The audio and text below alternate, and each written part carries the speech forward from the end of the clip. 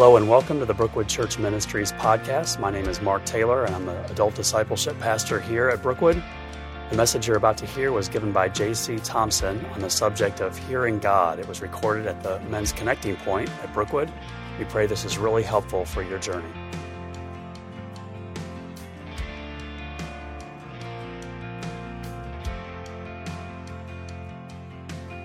Well, I am very humbled to be here. Thank you so much for giving me the opportunity. You know, Mark had kind of asked for some teachers a couple weeks ago during the service, and I said, "Man, I'd love to teach. Obviously, I enjoy doing this. What do you need me to teach?" And he said, "Well, what are you passionate about?" I said, "I'm really passionate about helping people learn how to hear God, know His voice, know who He is, and I'd love to talk about that." And he said, "Well, how about in October, or originally in September?" I said, "Yeah, I'd love to." Then a storm came and wiped a bunch of stuff out in South Carolina, and so everything got canceled. And so I'm happy to be here tonight. I'm humbled that they let me come and play with the big boys and not just talk to the kids. So thanks for that opportunity. I want to start, first of all, just by sharing a little bit of my story. You know, a lot of times we get and kind of talk through content when we're up here teaching adults, but I'll just tell you, I came to Christ as a kid. I did not come to Christ in a church service. I did not come to Christ because someone led me to the Lord. I came to Christ in my bedroom, in my home, as a kid, and I heard God speak to me. I heard Him say, "JC, I love you." Now, to you, that may be, maybe as a kid I had something bad to eat. Maybe I had a weird conversation with somebody. You know, maybe something had upset me, but I did what I knew how to do because I was in church. I prayed and I asked Jesus into my heart. I got up, I ran into my parents' bedroom. My mom was taking us to church all the time. If we were doing something special, my dad would show up, but my dad was raised Roman Catholic. And so when I went into the bedroom and I said, "Hey, God just spoke to me and I gave my life to Him, what do I do?" My mom was overjoyed. My dad was confused. I remember the look on his face. To this day, I'm thankful to God that God used that in my dad's life. He's a follower of Jesus Christ, and I'm so thankful for that. But I remember him looking at me going, "What? What do you mean God just spoke to you?" And I think what is interesting to me, and it's cool. It's a cool place that I get to be in as a young man trying to help some folks really know God. It's almost like you're seen as some sort of mystical creature because you hear God sometimes, and it's almost as if it's confusing to people. I didn't know anything different. I didn't know there was a particular pattern or study or anything like that. It really wasn't until later that I started to read more God's Word that I went, "Oh, this is normal life. This seems like something that would happen on a regular basis with people who followed God." And then as I got more involved in church, what I kind of figured out the older that I got was that doesn't seem to be the regular case with people that go to church all the time. And I remember being a teenager specifically and going, what do I do with these two things? I read Scripture and I hear people that talk with God. They walk with God. They obey God's voice. God has a plan and a pathway. They were scared just like human beings today. I mean, the story of Gideon freaked out by what God had asked him to do. And then he was initially freaked out. Then God freaked him out anymore. "Oh, you're super confident, huh? All right, let me take the rest of your confidence away." It's not different. I mean, we're human beings. We're men. We want to be brave. We want to be courageous. We want to have a mission in our life that we can follow. And sometimes it seems like when you're in church, there are people around you, they're just kind of playing a game. And to me, that was not my experience growing up. And so I'm excited to share this topic with you, but more than just talking about it. I'm a man. I love talking about football. I even like watching football. But if you give me a football, I'd much rather go outside and throw it around with somebody. And so tonight, I've given you a couple sheets for you. Tonight, when we're done, I want to give you an opportunity to practice hearing from God. And there are 3 different exercises. We made it really simple because I have a hard time keeping track of my paperwork sometimes. So there are different colors. So just do the blue one or the yellow one or the green one and you'll be good. But we're going to talk about what it means to hear from God. But first of all, have you ever met anybody that knows God? And I don't mean knows about God. They can tell you their stat sheet. They can tell you all the Bible stories. But it's like when they walk, when they talk, when they spend time with their family, when they spend time with you, it's like they're on a different place. It's like they're in a different planet. And maybe that's you. Maybe you get the opportunity to be with people and go, hey, God's got a bigger story for you than this. There's a difference between what Perry's been talking about and trying to teach us is there's a huge difference between knowing about God and knowing God. And my encouragement for you tonight will not be get it right, figure it out. My encouragement for you tonight will just be take some time to practice. And get around somebody who knows God. Get around somebody who's loving people the right way, who's living life on mission. So I'm excited to be able to talk to you about this subject. We've got a little bit of an outline tonight. I'm going to try not to speak for too long, but if you have heard me speak on a regular basis in student ministry, you know sometimes I have an issue with that. So I'm going to try and get through our information and at the same time hopefully help you all of us as we try and take next steps towards knowing God. So I want to, first of all, say this to you. I want to know in you, do you have a desire to know God more? I mean, a real desire. Now, I love the fact that Michael tonight talked about just this desire to know our spouse. As sometimes I feel like I'm a little kid. Even one of my buddies tonight said, you look like a little kid back there. I've been married for 10 years. I knew my wife. We dated for 4.5 years before that. We dated long distance. And when I say long distance, please remember, I know you guys know this in this room, but when I talk to students about this, they don't understand this. But like, we didn't have like video chat or, text message. You had to like hit the 8 button like 5 times to get to the one letter, right? So we would have to call people. But her long distance, she lived in Argentina for a year. And so I was in Memphis, Tennessee. She was living in Argentina. And I can just tell you, my personality is if I want something, I go for it. Okay? I take some steps and I try and achieve that goal. And I tried calling my girlfriend at the time in Argentina several times because I wanted to get to know her and make sure there wasn't some guy in Argentina trying to get to meet her. You know what I'm saying? So for me, I wanted to call her. I remember the desire in me just to know her better and to know her more. And then I realized that I had to pay for that cell phone bill when I was calling Argentina. And that was a significant cost associated with me wanting to know my future wife, my future spouse. There's a cost associated with knowing God. It doesn't just happen. You know, it's not something that just occurs. And so I don't want to beat you down with get it right, spend more time with God. You guys hear that in a million different places, okay? I don't desire to do that tonight. But what I will make sure that you understand is that there is a cost associated with knowing God. There's an absolute cost. And I would love to tell you that it gets easier. I don't know that it gets easier. I know that it gets more joyful. I also know that it gets more difficult emotionally sometimes. If you don't know my story, we had Cannon, our 5-year-old son. We had a miscarriage after Cannon. And for whatever reason, we haven't been able to get pregnant again, which has been super fun as a man not being able to fix something. It's awesome. Let me just tell you. So we've been praying and asking God what to do and became foster parents almost 2 years ago. And we've got our 4th foster child now in our home and hoping to one day adopt him. But I will just tell you, there's a cost associated with following God. And just because you accept and follow Jesus doesn't mean life's going to be easy. But I do think that it's going to be fun. And I think it's going to be filled with joy. And it's this dichotomy of emotions sometimes that you just don't understand. How can I be suffering so much and yet feel so much joy? It's an interesting thing. I think the goal that God had for us in this life is to know Him. There's several pieces of Scripture that talk about this, but the one I want to highlight is John 17:3, which just says this, and this is the way to have eternal life, to know you, the one and only true God, and Jesus Christ, the one you sent to earth. John 17:3.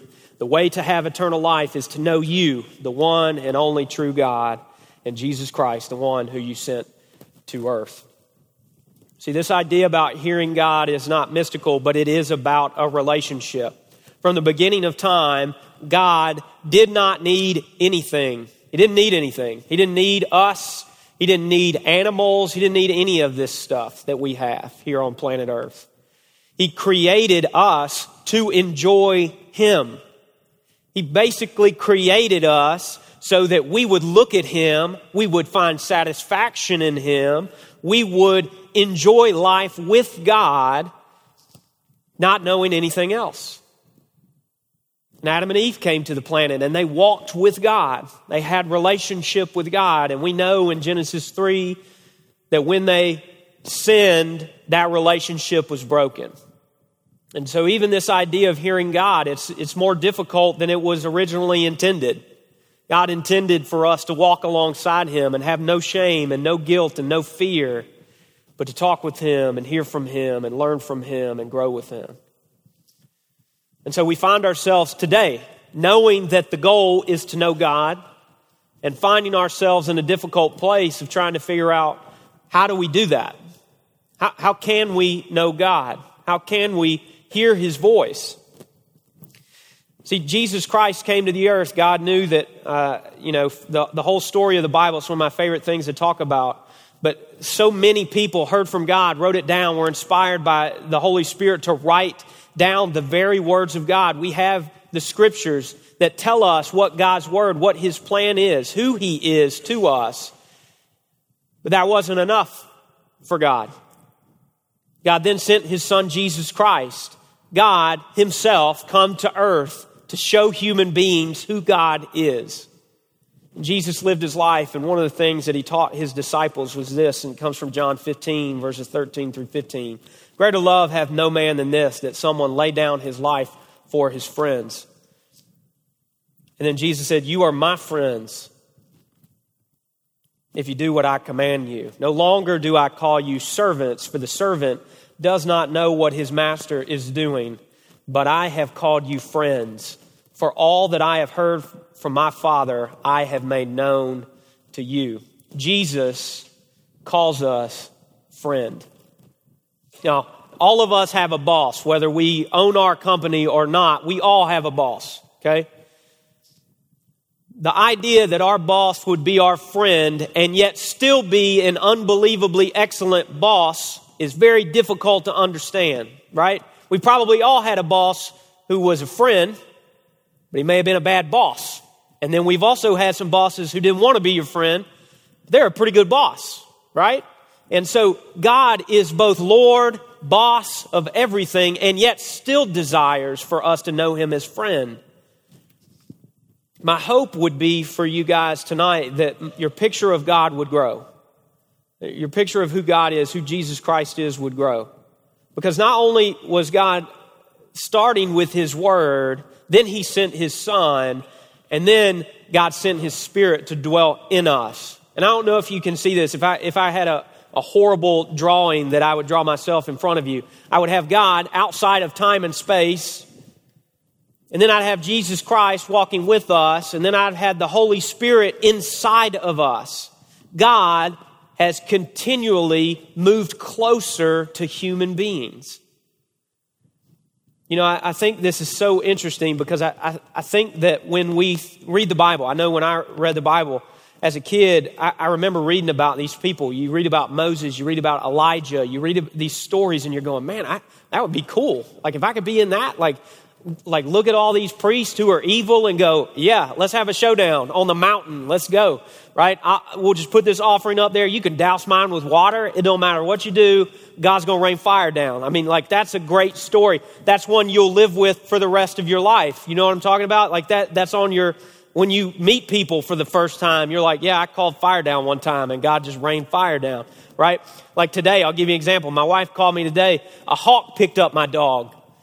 Like that's a horrible situation, but at the same time, that's a story I'll have for the rest of my life. My little Jack Russell Chihuahua getting picked up by a hawk. He was on a leash. He's okay. I don't want anybody to freak out. But, I mean, that's a great story. That's going to be great with students one day. They're going to love to hear that. But it's one of those things, we want to be involved in a great story. And what a great story that we have. That God desires to be with us and not treat us as subservient, but to treat us as friend. And yet, totally be different than us. And so I want to teach you some practical ways tonight to hear God. And I also want to try and take away some of the mysticism from hearing God. Because I think sometimes when somebody tells you, God told me this, you kind of go, all right, did you go up on a mountain and throw some stuff around? Did you have some incense blowing? What in the world happened in order to hear from God? And I don't think it's that difficult to process. I don't think it's this mystical process that, you got to be some wise, old, bald monk to figure out, okay? I think it's simple. I think God wanted people to connect with him, so he made it simple for us. He's helping us. And so I want to help you, but I also want to just let you know, this isn't going to be difficult, what I'm going to say to you. It's not going to be life-changing. I don't think anybody's going to walk out of this room and go, you know what, JC said something tonight, it totally changed my whole life. I think you've heard everything I'm about to tell you from somebody else. But I want to also share with you some experiences from my own life that may help you understand, maybe this is how it works a little more mechanically for those of us who aren't as artistic, okay? So first of all, hearing God takes practice. It takes practice. How many of you have been married for more than 15 years? Please raise your hand. First of all, congratulations. Way to go. That's awesome. How many of you would say you have this whole communication thing down with your spouse? Those of you who've been married for 15 years or more. Anybody want to raise their hand on that one? I didn't think so. Now, how many of you would say my communication with my spouse is much better today than it used to be? Doesn't mean she's telling you you're awesome all the time, right? That's not what I mean by your communication is good. It just means y'all can connect, right? It's good. So it takes practice. It takes practice. I've known Kristen for more than 15 years, which for me, that's like half my life, okay? So that's a significant amount of time to know another human being. 15 years is a long time. I'm just scratching the surface of what it means to know her, of what it means to communicate with her. And I'll tell you this, God's changing both of us. We're becoming different people. We're having conversations. I remember being married and having a dream one day to have foster kids, to adopt kids. Kristen was not on board with that at all. Do you think I brought that up all the time? No, I didn't bring that up all the time. But eventually, Kristen had God speak to her and go, I think this is something we need to do. It's awesome.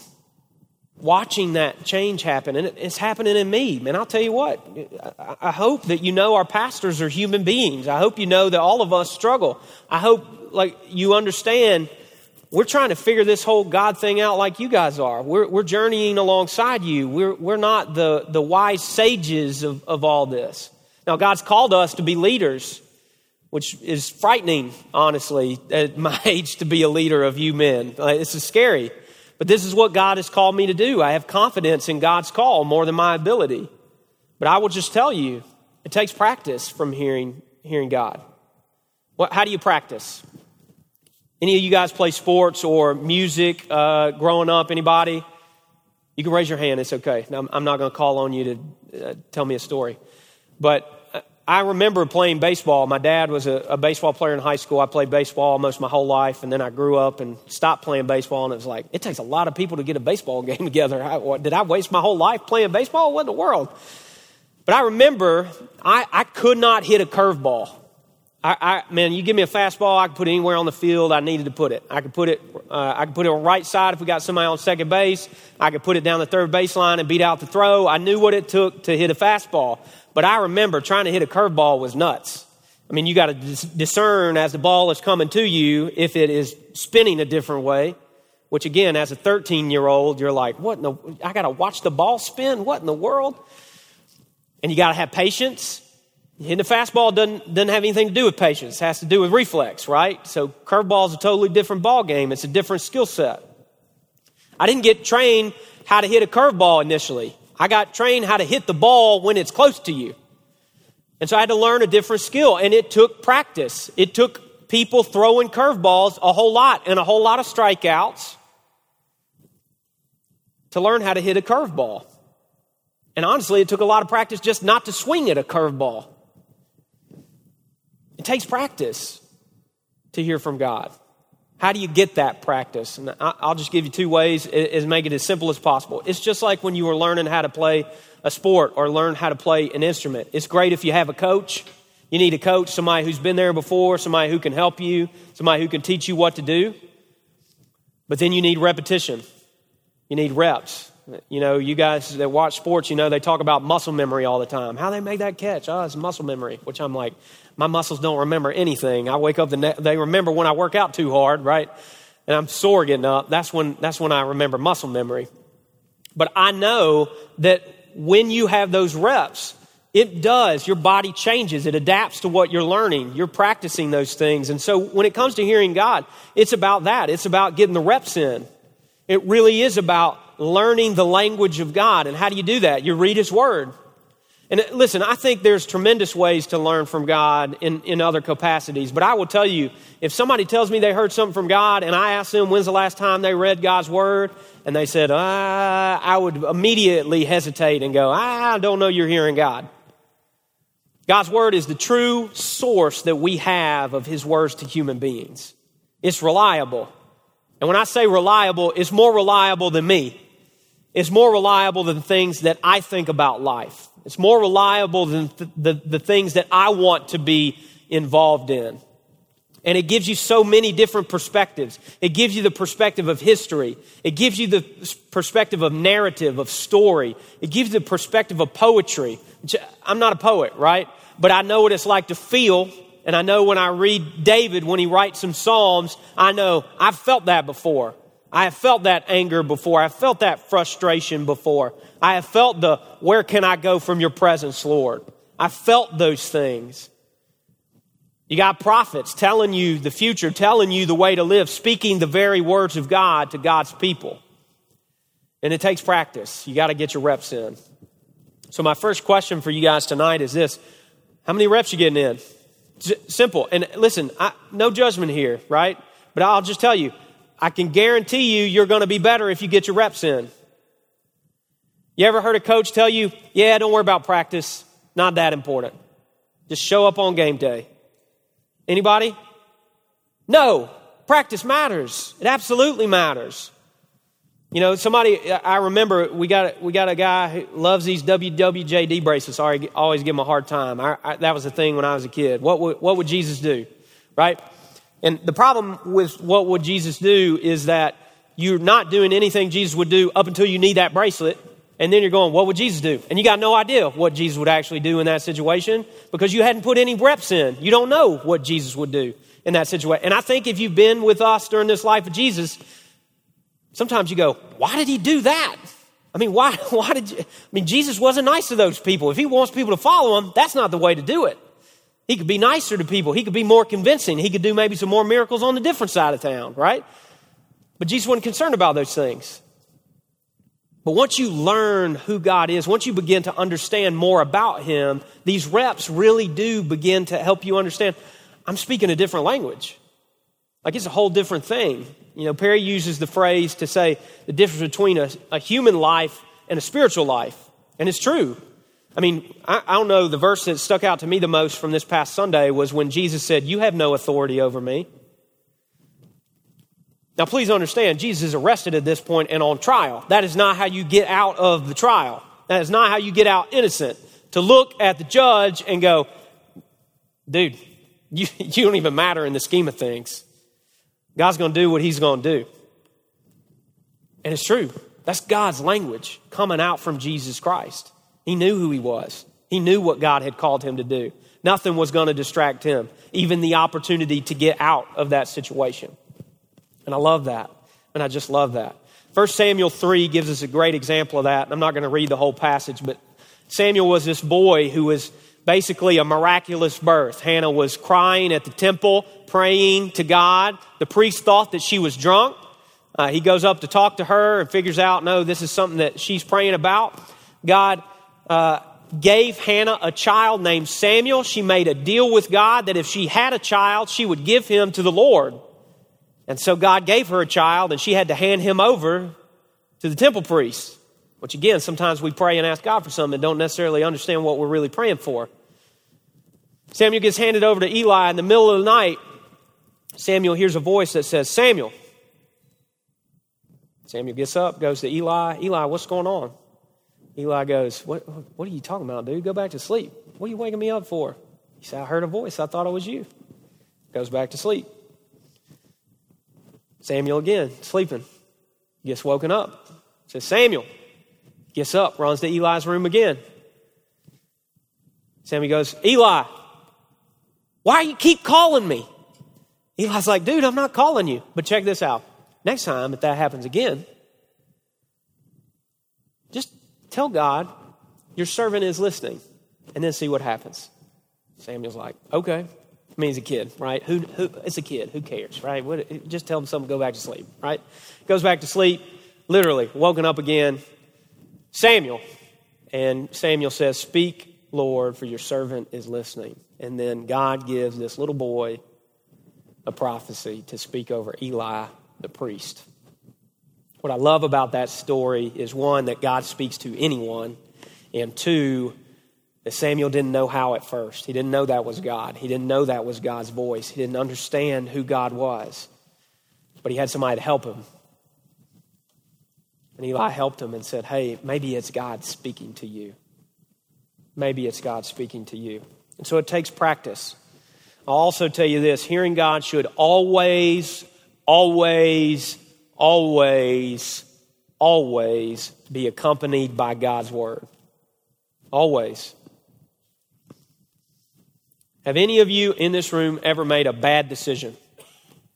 But at the time you thought it was a smart decision. Anybody not done that? Let me just see if there's hands for not done that before. Okay, cool. So here's the thing.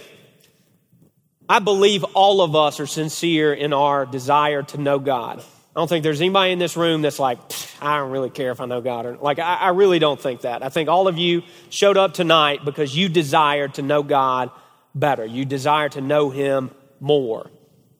But here's the thing. All of us have done things we thought were smart at one time or another, and they turned out to be wrong. Maybe we had bad information, right? Maybe our feelings were just wrong. Maybe somebody stabbed us in the back. There's 100 things that could have happened, right? But the information we had, we made a decision, okay? You have a source of information that is the very Word of God. And sometimes we would rather make decisions based on our own volition and feelings rather than God's. Now, I just want to be clear with you. Sometimes the decisions don't make any sense, even when God says, this is what you do. Okay? They don't make sense to us. Walk around a city several times and then blow your horns at it. That's bad military strategy. You would probably get kicked out if you were a commanding officer and that was your strategy, that you came, guys, here's what we're going to do. We're just going to walk around their camp and then yell at them. Defeated, right? Not going to happen. But that's what happened because God said it to be so. Okay? There's even archaeological evidence that the walls fell. How? Outward. Why? Because if they would have been sieged, where would they have fallen? Inward. But upon yelling, outward, which is nuts. I mean, how do you explain that one as a atheist archaeologist? I got no idea how you explain that. Why would they fall outward? That, like maybe if the city was on fire and they were trying to run out, maybe, but there's no evidence at all of that. So it's crazy, right? So I'm going to tell you a story of what this looks like from my own life. Now, my dad's a blue-collar guy. He makes precision medical parts. He works with a company called Smith & Nephew. Been working there for years and years. My dad's tatted up on both sides. He's a motorcycle guy. He builds Harley-Davidsons in the garage. He's got a 58 Panhead and a 2009 Ultra Glide, so him and my mom can ride in the mountains together comfortably. My dad is blue-collar as the day is long, okay? Always taught me to make wise decisions. Always. He did not make wise decisions as his young self. And so I remember being a first grader and my dad looking at me and going, son, you're going to college. I'm in first grade. Like I barely know how to write my name yet. And it's only 2 letters, so that's a big deal, right? But he said, son, you're going to college one day. And I remember it. He would say it all the time to me because my dad did not go to college. I remember I wanted my first job and I found a sweet office gig because, you're at church. You know lots of people, right? So I remember hey, I got this sweet office gig set up for the summertime, Dad. Will you let me work that job? And he said, no, you ain't going to work that job. He said, I'll find a job for you. I was like, dang. Because I know what kind of job my dad's going to get for me. So I was installing commercial kitchen equipment in schools with no air conditioning and restaurants that were nasty for the first 2-3 summers of my high school career. Nuts, okay? Taught me a lot of stuff about work. Taught me a lot of stuff about getting your nose dirty. And I remember those checks coming in like, I earned this check. This is 100% my sweat equity in this check. Like, this is for sure my money, right? But I remember that is my dad. That is my family. We do things the right way. We open the door for ladies. We treat them with respect. We don't talk bad to mom. If we talk bad to mom, you answer to dad. And dad has a leather belt and tattoos. You know what I'm saying? So, it's a big deal. It's a big deal at my house. And so I remember being in college. I was working as a supervisor at UPS. And, I felt like I was called to ministry in high school. Advice I got was go do something else. Go get schooling in something else. Because if God called you to ministry, you'll be in ministry. If God did not call you to ministry, well, at least you'll have a job and don't have a Bible degree. So that's a good thing. And so that was the advice I got from my youth pastors. And so that's what I did. I was working as a supervisor, which you guys, FedEx is a big Memphis thing, right? So it's like FedEx, UPS all the time. But I was working at the hub to work at UPS. Memphis gets triple the amount of packages than any other city in the world. It's the distribution capital of the world, okay? So I'm literally set up in the best hub in the entire world, pretty much. That is what we do all the time. I knew every zip code, every state, right? I'm working hard, blue-collar family. Graduate from school. I got this girl. I know God wants us to get married, and I know I'm supposed to go to South Carolina from other conversations I've had with God. Couldn't find a job. I'd fly here every single month. 6 months before I graduated college, I'd fly every month to South Carolina, Greenville, South Carolina, trying to find a job. Couldn't find one. Got to the second interview every single time. It went the same way. You guys know this second interview, okay? What's your career goals? Well, my goals are to make enough money to go back to school, be a good dad, be a good husband, and then I'm out. Once I get enough money to go to school, I'm going to school, and then I'm going to work in a church somewhere. Every conversation was the same. And so you got these execs going, well, you can't hire this guy. And rightfully so, right? Rightfully so. I graduated December 2007. January of 2008, I fly to a place. They actually had a VP come in and talk to me. And the hiring guy said, who is this guy? Can you explain? We just need your help in this situation. Looking at my resume, I'm working at this awesome hub. I graduated a semester early from college. I graduated with honors. Why can't you just hire me? I'll be the best employee you got for 2 years, and I'm out, right? We can't do that. Well, why not? I'm going to work better and harder than all the rest of your guys. Just let me come in and show them what to do. Well, what are you going to do with your life? Well, here's what I'm going to do, right? Same thing, over and over and over. And I remember back on that plane ride, distraught. God, I've done what you called me to do. I'm making good grades, followed your advice, wise advice from these youth pastors to do something else. I'm working at the best place I can think of to work at. They love me there. They don't want me to leave. I know you've called me to go to South Carolina. What are you doing? I don't know what you're doing. I don't understand it. I don't get it. So I'm crying on the way home on the flight, right? People are probably thinking, what in the world is wrong with this kid? I get home, sitting on the pot, because that's where I spend my time with God in the morning, okay?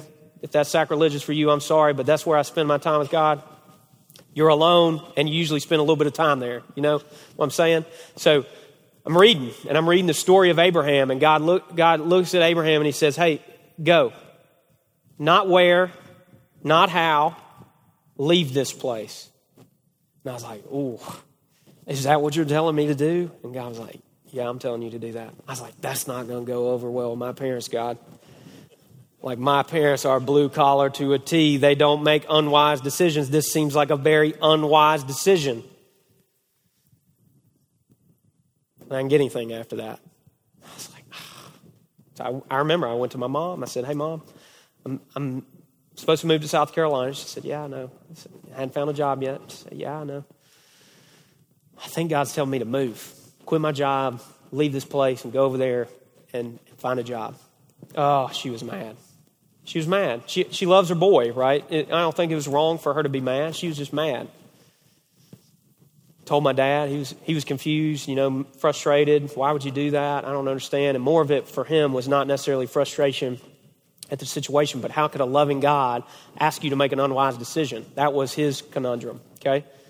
But I remember having a conversation with God, and I'm just going to get as raw and as real as I can have a conversation with you guys, okay? I asked God, I told you this was going to happen. I told you. Never say I told you to God. That's a horrible idea. But I told you this was going to happen. Listen, I know your word. I know that you want my relationship with my parents to be in a good place. I'm not going to leave unless it is.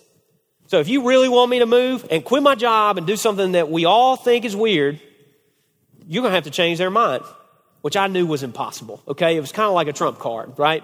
Like there's no way that my mom especially is going to change her mind. And there's no way that my dad, even if she changed her mind, is going to be convinced by anything she said. I'm like, trump card, 100%. I'm out of this thing. I'll just find a job, right? Like, be safe. 2 days later, my mom comes to me, and she goes, hey, JC, I've been talking with God, and I think you should go. And then it's like, oh, geez, now I actually have to go. Like, now I have to quit the job, because now my mom knows. She's going to know I disobey God if I stay here, right? And I can't have that on my shoulders. Like as a young man, I need something better than that on my shoulders. So I did. I went to my boss at UPS and I said, hey, God's told me I need to leave. I don't have a job yet. I was trying to get a job with UPS. I need to leave. And so I'm giving my 2 weeks notice. And he goes, that's the dumbest thing I've ever heard. I said, I can guarantee you'll hear dumber things in your lifetime than what I just said to you. He's an unbelievable boss. I love that man. But I remember him saying that to me. And I will tell you this, could not find a job.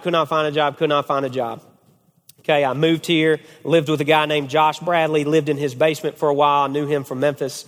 My car broke down the first day as I was trying to get to an interview, which, I was like, God, you're awesome. I love you so much, right? No, I was frustrated and mad. I got here, was interviewing at a bunch of different places again. Second interview, horrible, blah, blah, blah, okay? Had one on a Friday, bad interview. Friday comes. I get to a place and it was bad. Come home, Josh Bradley looks at me and goes, hey, how'd it go? I was like, not good, dude. I'm getting married. This is like March at this time, right? And I'm supposed to be getting married in May. I don't have a place to live. I'm living in a dude's basement, right? I'm doing premarital counseling with Lenny Miller, and he had to go ask Josh Bradley, like, what is up with this JC guy? Like, he doesn't have a job. He seems like a great guy, but doesn't have a job, doesn't have a place to live. He wants to get married. What's going on there, right? All wise, great questions, right? I'm freaking out on the inside. But Josh Bradley goes, hey, we're going out to eat. Do you want to come? And I was like, no, dude, I'm out. I'm going to sulk in the basement. I'm going to be mad all day. That's what I'm going to do. That's my plan for today after my job interviews, okay? And he said, well, we're going to this place. They got an all-you-can-eat wing buffet. I was like, change of plans, feel great, let's go. I'm all in, right? So I went to Wild Wing Cafe. He was actually trying to meet with the children's pastor here at Brookwood. They had been working here for a little bit and didn't really get a chance to connect yet. And so sat at the table, asked how things were going, and eventually said, we've been trying to hire this role. We hadn't been able to fill it. And of course, as I'm like, got barbecue sauce all over my face, right? I'm like, really, a role, huh? Let me hear about that role. We need somebody who's can do some video graphic design. They can teach. They love kids. They're passionate. I can teach them some things. And I would honestly prefer it if they were on the younger side. And I was like, boom, boom, boom, boom, boom, boom. I got that, right? So Josh is like, hey, let me talk to you at the wing bar. And I looked at his wife and I said, we've never met before. I'm a complete stranger to you. And this may seem really weird, but at the risk of it being weird, I'm going for it. I could do everything your husband just said, and I desperately need a job. So I would love to interview for that position. And at the same time, Josh is talking to Ned and just going, hey, here's this kid at this table. I think he could do a great job. And so that started the process for me. And I'll tell you this is one of the craziest things. My mom has a little bit of prophecy in her, okay? So she told me, well, what are you going to do if UPS calls? Because there was a sales rep job in Greenville, South Carolina. From the day I knew I was supposed to be here, that job was open. I could never talk to anybody at the UPS hub in Greenville. Anybody. We had VPs at UPS trying to get in touch with these people. We just couldn't find them. And for whatever reason, didn't happen. I don't know if God blocked emails or whatever. But I accepted the job at Brookwood, and I called my mom. I said, hey, I got a job. I'm going to have a place to live. It's going to be great. God came through. This is awesome. She said, what are you going to do if UPS calls you? I said, well, I took a job. I mean, the chances of UPS calling me are nuts. I hadn't talked to them at all about this position. And so she said, well, I just want to know, it's a chance that they call you at some point, which I'm like, no, literally I've talked to no one for 6 months. There's no way that they would call me. The next day I wake up to a phone call from UPS Greenville, and the guy goes, hey, we got this job open and we hear that you're interested. Would you like it? And I remember going, like, the shock on my face had to be it just had to be crazy looking, because I'm going, how in the world did this happen? And I remember hearing God whisper to me, one job is not a big deal for me. And I remember feeling secure and safe in my daddy's arms, that he didn't just have one job. He had 2 jobs and probably had more up his sleeve if I needed them. But I'm so thankful for that experience. 1, because it taught me God can be trusted. And 2, that when you take the time to learn how to hear from him, it will change your life. And I'm thankful. I've been able to teach kids here. It'll be 10 years in March, at the end of March. They hired me the day before April Fool's Day, which I'm very thankful for, that they did not hire me on April Fool's Day, because that would have been a cruel joke. But I'm so thankful for that.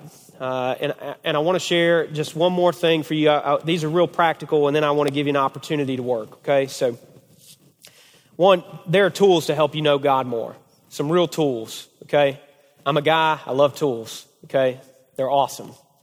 But I want to give you a couple. And again, these aren't earth-shattering or anything like that, but I just want to give them to you. You need to study Bible. I deal with kids a lot, so you need a Bible that you can actually understand and is not heretical, okay? Those are 2 very important things, okay? Because if they're not teaching God's word in the proper way, that's a big deal, okay? There's a translation of the Bible out there several years ago. They decided to change all of the male and female pronouns to make them gender neutral. I would say that's real close to heretical to do that, okay? I would probably not trust that translation, all right? They recently took that translation out of print again, which I'm very thankful for, but that's a big deal. There are translations of the Bible that do that, okay? So pick up one that you can understand. Pick up one that is not heretical, okay? We use the NLT to teach from here. We think it's a real easy one to read. I like to study through the ESV. It is more accurate, but more difficult to read, okay? So just pick one that works for you. I recommend a study Bible that has great notes, but also know those are human beings writing those notes, not inspired by God in the same way that those authors were, so just take it with a grain of salt, okay? Commentaries. I love commentaries. I love old dead guys. Generally, that's a prerequisite for me to have a good commentary. You must have been old and dead. And so generally, those things stand the test of time. If you died and can't sell your book anymore and it's still around and people still read it, that's a good sign. It's a good book, okay? So those are ones that I try. I'll just tell you one that is not on my old dead guy list, but he is a little older. John MacArthur has a great commentary set. He's not dead yet. Maybe he'll last for several more decades. I'm hoping so. Guy's real smart, but he tries to be very, very accurate. He's a little heavy-handed, but he's real accurate. So I recommend that. Dictionaries. You guys know we speak with a southern dialect, so sometimes you need a dictionary even to understand some of the things we're saying. But dictionaries are good. They help you understand. I'll give you an easy example of this. There's a whole, you take these translations of words and they move in different directions. There's a whole heretical teaching about what the word translated only begotten means. The word only begotten in John 3:16, that's a mistranslation that they will use in a particular way, right? To talk about Jesus wasn't really God. He became God when he got baptized, and that word begotten means he was conferred all the things that God has onto him. That's a lie, right? Jesus has been God from the beginning. When God created the world, there are plural pronouns talking about the creation of the world. It's not I and me, it is we and us, and that's who created the world. God, Jesus Christ, has been God from the beginning of time, but that's a translation of the word. So sometimes it is important to just dive in and go, what do these words really mean? okay? And then concordance. Concordance. I tell you one I'm working through now, anger. I had a lot of people tell me about their righteous anger over a bunch of stuff. And I'll just tell you straight up, most of our anger is not righteous. In fact, I would say a fraction of our anger is righteous. And if you tell me you were righteously angry about something, I can pretty much probably break that down for you real quick about how there's something in you or in me that causes us to be angry. And most of the time, it ain't righteous, okay? So Jesus mentioned it one time, and we all agree Jesus was righteous, and we only get it because he was, right? So it's an important thing to understand. So I'm working through anger right now because that's my own thing I'm trying to work through, okay? I'm trying to figure that out and really figure out what the Bible says. Try and find a way to fix it, honestly. If God will change me in that, I would love that, to never be angry. And also realize this, there's no perfect tool. The only perfect thing that we got is God's word. He gave it to us. And that's a huge thing for me. And I also want to share a couple books with you. These are books. This is actually the first book I ever recommended to Perry, which I think I was like 24 at the time. This is a scary proposition, recommending a book to somebody as smart as Perry, but I recommended this book. It's a very academic read, and it's not a fast read, okay? But it's a good read, and I recommend it. I've given several copies of this book away. It's called Hearing God by Dallas Willard. Dallas has passed. Dallas is just a great guy. I love Dallas. I've read every one of the books that he's written. But Hearing God, developing a conversational relationship with God. And then this is a new one a buddy of mine gave me called Hearing God in Conversation. It's a new one to me. The book itself is not new. But this is a little easier read. And you're not going to find yourself stuck on one page for 20 minutes in this one. But the concepts and principles are right on, spot on stuff. So those are a couple things to get started. And then I'll just tell you, best thing you can do is read God's word and ask some questions. The stupider the question, usually the more insight you get. It's amazing to me, some of these things that Perry says sometimes, because you go, that's genius. But it started with a dumb question, right? Like, oh yeah, Jesus said that. Why did he say you have no authority over me? Now, we all know because he's God's son, but why did he say that to Pontius Pilate at the time? Because Pontius Pilate didn't know he was God's son. So when he said, hey, I'm on a whole nother level than you, dude, and what you may think you're in control, you ain't in control. You're just not. And so why did he say that? Why did he use those particular words? You start with that question, God, why is this in here? And why are things not in here? Like, why is this not talked about? Okay, I think those are crucial. So want to just give you, just real quick, these are just things that are practice for you. It gives you a piece of scripture, gives you an opportunity to read, it gives you an opportunity to reflect, and it gives you some questions, okay? It kind of gives you some things to talk through and think about. And then after that, it also gives you some time to respond to God in prayer. Man, I'd love for you guys to take some time to work through some of those things and do that. Tom, I don't know how much time we got left. Huh? Oh, as much as I need. Don't tell me that, dude. But I'll tell you this. Here's what I'd love to see happen before you leave tonight. Because I got young kids at home. I know anytime you get away from home, you're already thinking about your wife and is the house on fire? Did your dog get picked up by a hawk? Right? I know you got lots of things on your mind, right? So I know your time is valuable, okay? But I want to implore you. You have an opportunity tonight to take an exercise and learn to hear from God a little bit better. So I want to implore you before you leave to take that opportunity. And then I would suggest to you, get around the guys with your table and maybe each of you take a different one and then come back to the table and go, hey, what'd you learn from your piece of paper?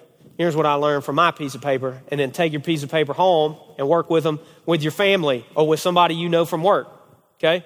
It's easy to just get with your kid. I want to do this because I'm the family pastor, okay? So I want to make sure I talk about family in here, okay? You need to spend time reading God's word with your family, okay? If you want your kids to know who God is, they're not going to learn it from any other place than God's word. And you are the most important influence in that kid's life. You can't just drop them off here and expect them to know Jesus. Because they're going to have questions when they get a little older. I deal with teenagers a lot, okay? And they're going to be in the same place that I was. I'm reading what's in this Bible, but then I look at these other places and go, what's going on? Why doesn't this make sense to me? Okay? And you're going to have to answer those questions. Because I'm going to tell them, go ask your mom and dad why it looks different, okay? But I encourage you, if you don't know how to do that, Okay, I want to help you. JC, I would love to pray for my kid, but it's awkward and weird. Yes, it is. Okay? Perry talks about this transformation prayer. I don't love calling it transformation prayer because, again, it's like you're on a bald monk on a mountain, right? It makes it this magical thing. It's just prayer with another human being. I've seen kids walk in my office and we pray and they hear from God and they're changed. And when I say changed, I mean different. I had a kid literally this week. This is a 19-year-old kid, right? He comes up to me. I have known this kid almost the entire time that I've been here at Brookwood. Every time I've ever said hello to this kid, he looks at me and he goes, I go, how you doing? He goes, eh. Or sometimes he'll go, horrible. Every time. Comes up to me Sunday, first of all, has a smile on his face. The only time I see a smile on this kid's face is when he's got a girl he likes, right?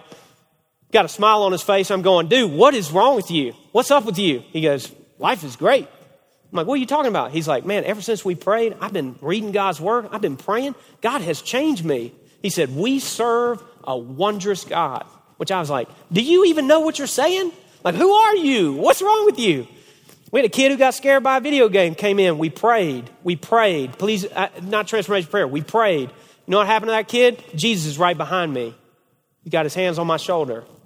Which, of course, I'm like, I'm bawling. I'm supposed to hold it together, right? I'm the pastor. I'm bawling my eyes out. What do you mean Jesus is behind you? Mom's in the room. Mom's bawling her eyes out. Little sister, she's 3 years old. She don't know what's going on. Kid's bawling his eyes out. We're all crying. Is he saying anything to you? He's saying, yeah, you don't have to be afraid. I am with you. Dried up. Saw this kid this Sunday. He was at the baptism service. I said, hey, you been scared? He goes, I'm not scared of anything. God is real and he speaks. And I would love to see you have that experience with your kids. Because let me just tell you, if there's one thing I want written on my gravestone, a man who knew God. And I hope that my wife, I hope that my kids, when they get to stand up and talk about their dad to other people, they can talk about whatever they want, right? They're going to have fun hawk stories to talk about, right? But I hope and pray I've lived my life in a way to show them I knew God.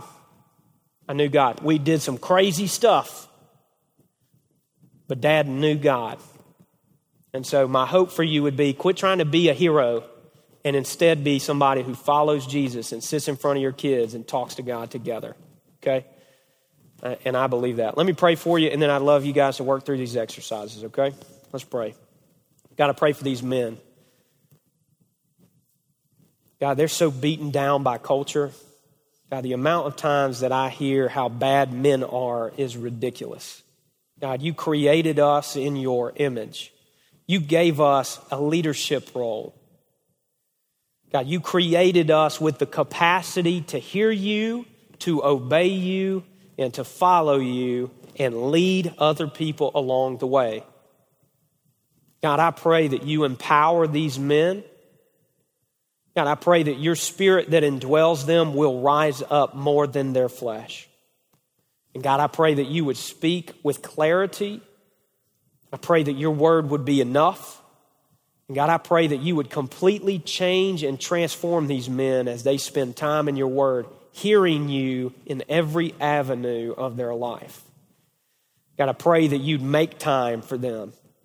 God, if they've got to get sick to have a break, God, I pray that you'd make them sick.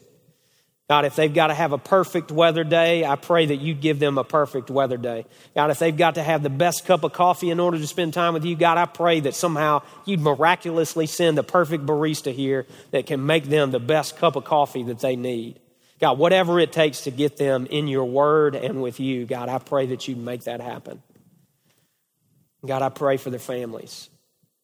I pray that these men would go home and pray for their kids, pray with their kids, that they'd pray with their spouse. And God, we know how awkward that is. But God, you designed us to lead. I pray that you'd give these men the bravery, the courage, the passion, and the drive to lead their families to be followers of Jesus. God, give us a big vision. Give us a big plan. Give us an adventure that we can enjoy as we follow you. And God, I pray as they read your word tonight that you'd speak vividly to them, that they'd go home and share with their spouse and with their family and with their friends how real you truly are, that you are a wondrous miracle-working God who wants to speak to his people. Jesus, we love you, and we are so thankful for the lives that you've given us, and we pray that you continue to grow us, you continue to change us, and you continue to move us where you want us to go. It's in the name of Jesus Christ that we pray these things. Amen. Well, what a great message. Very practical and quite relevant as we seek to pursue a relationship with Jesus. If you were encouraged by this message, you can learn more about our men's ministry and other adult ministries at Brookwood by visiting brookwoodchurch.org/adults or on the Brookwood Church app. Thanks for listening and have a great week.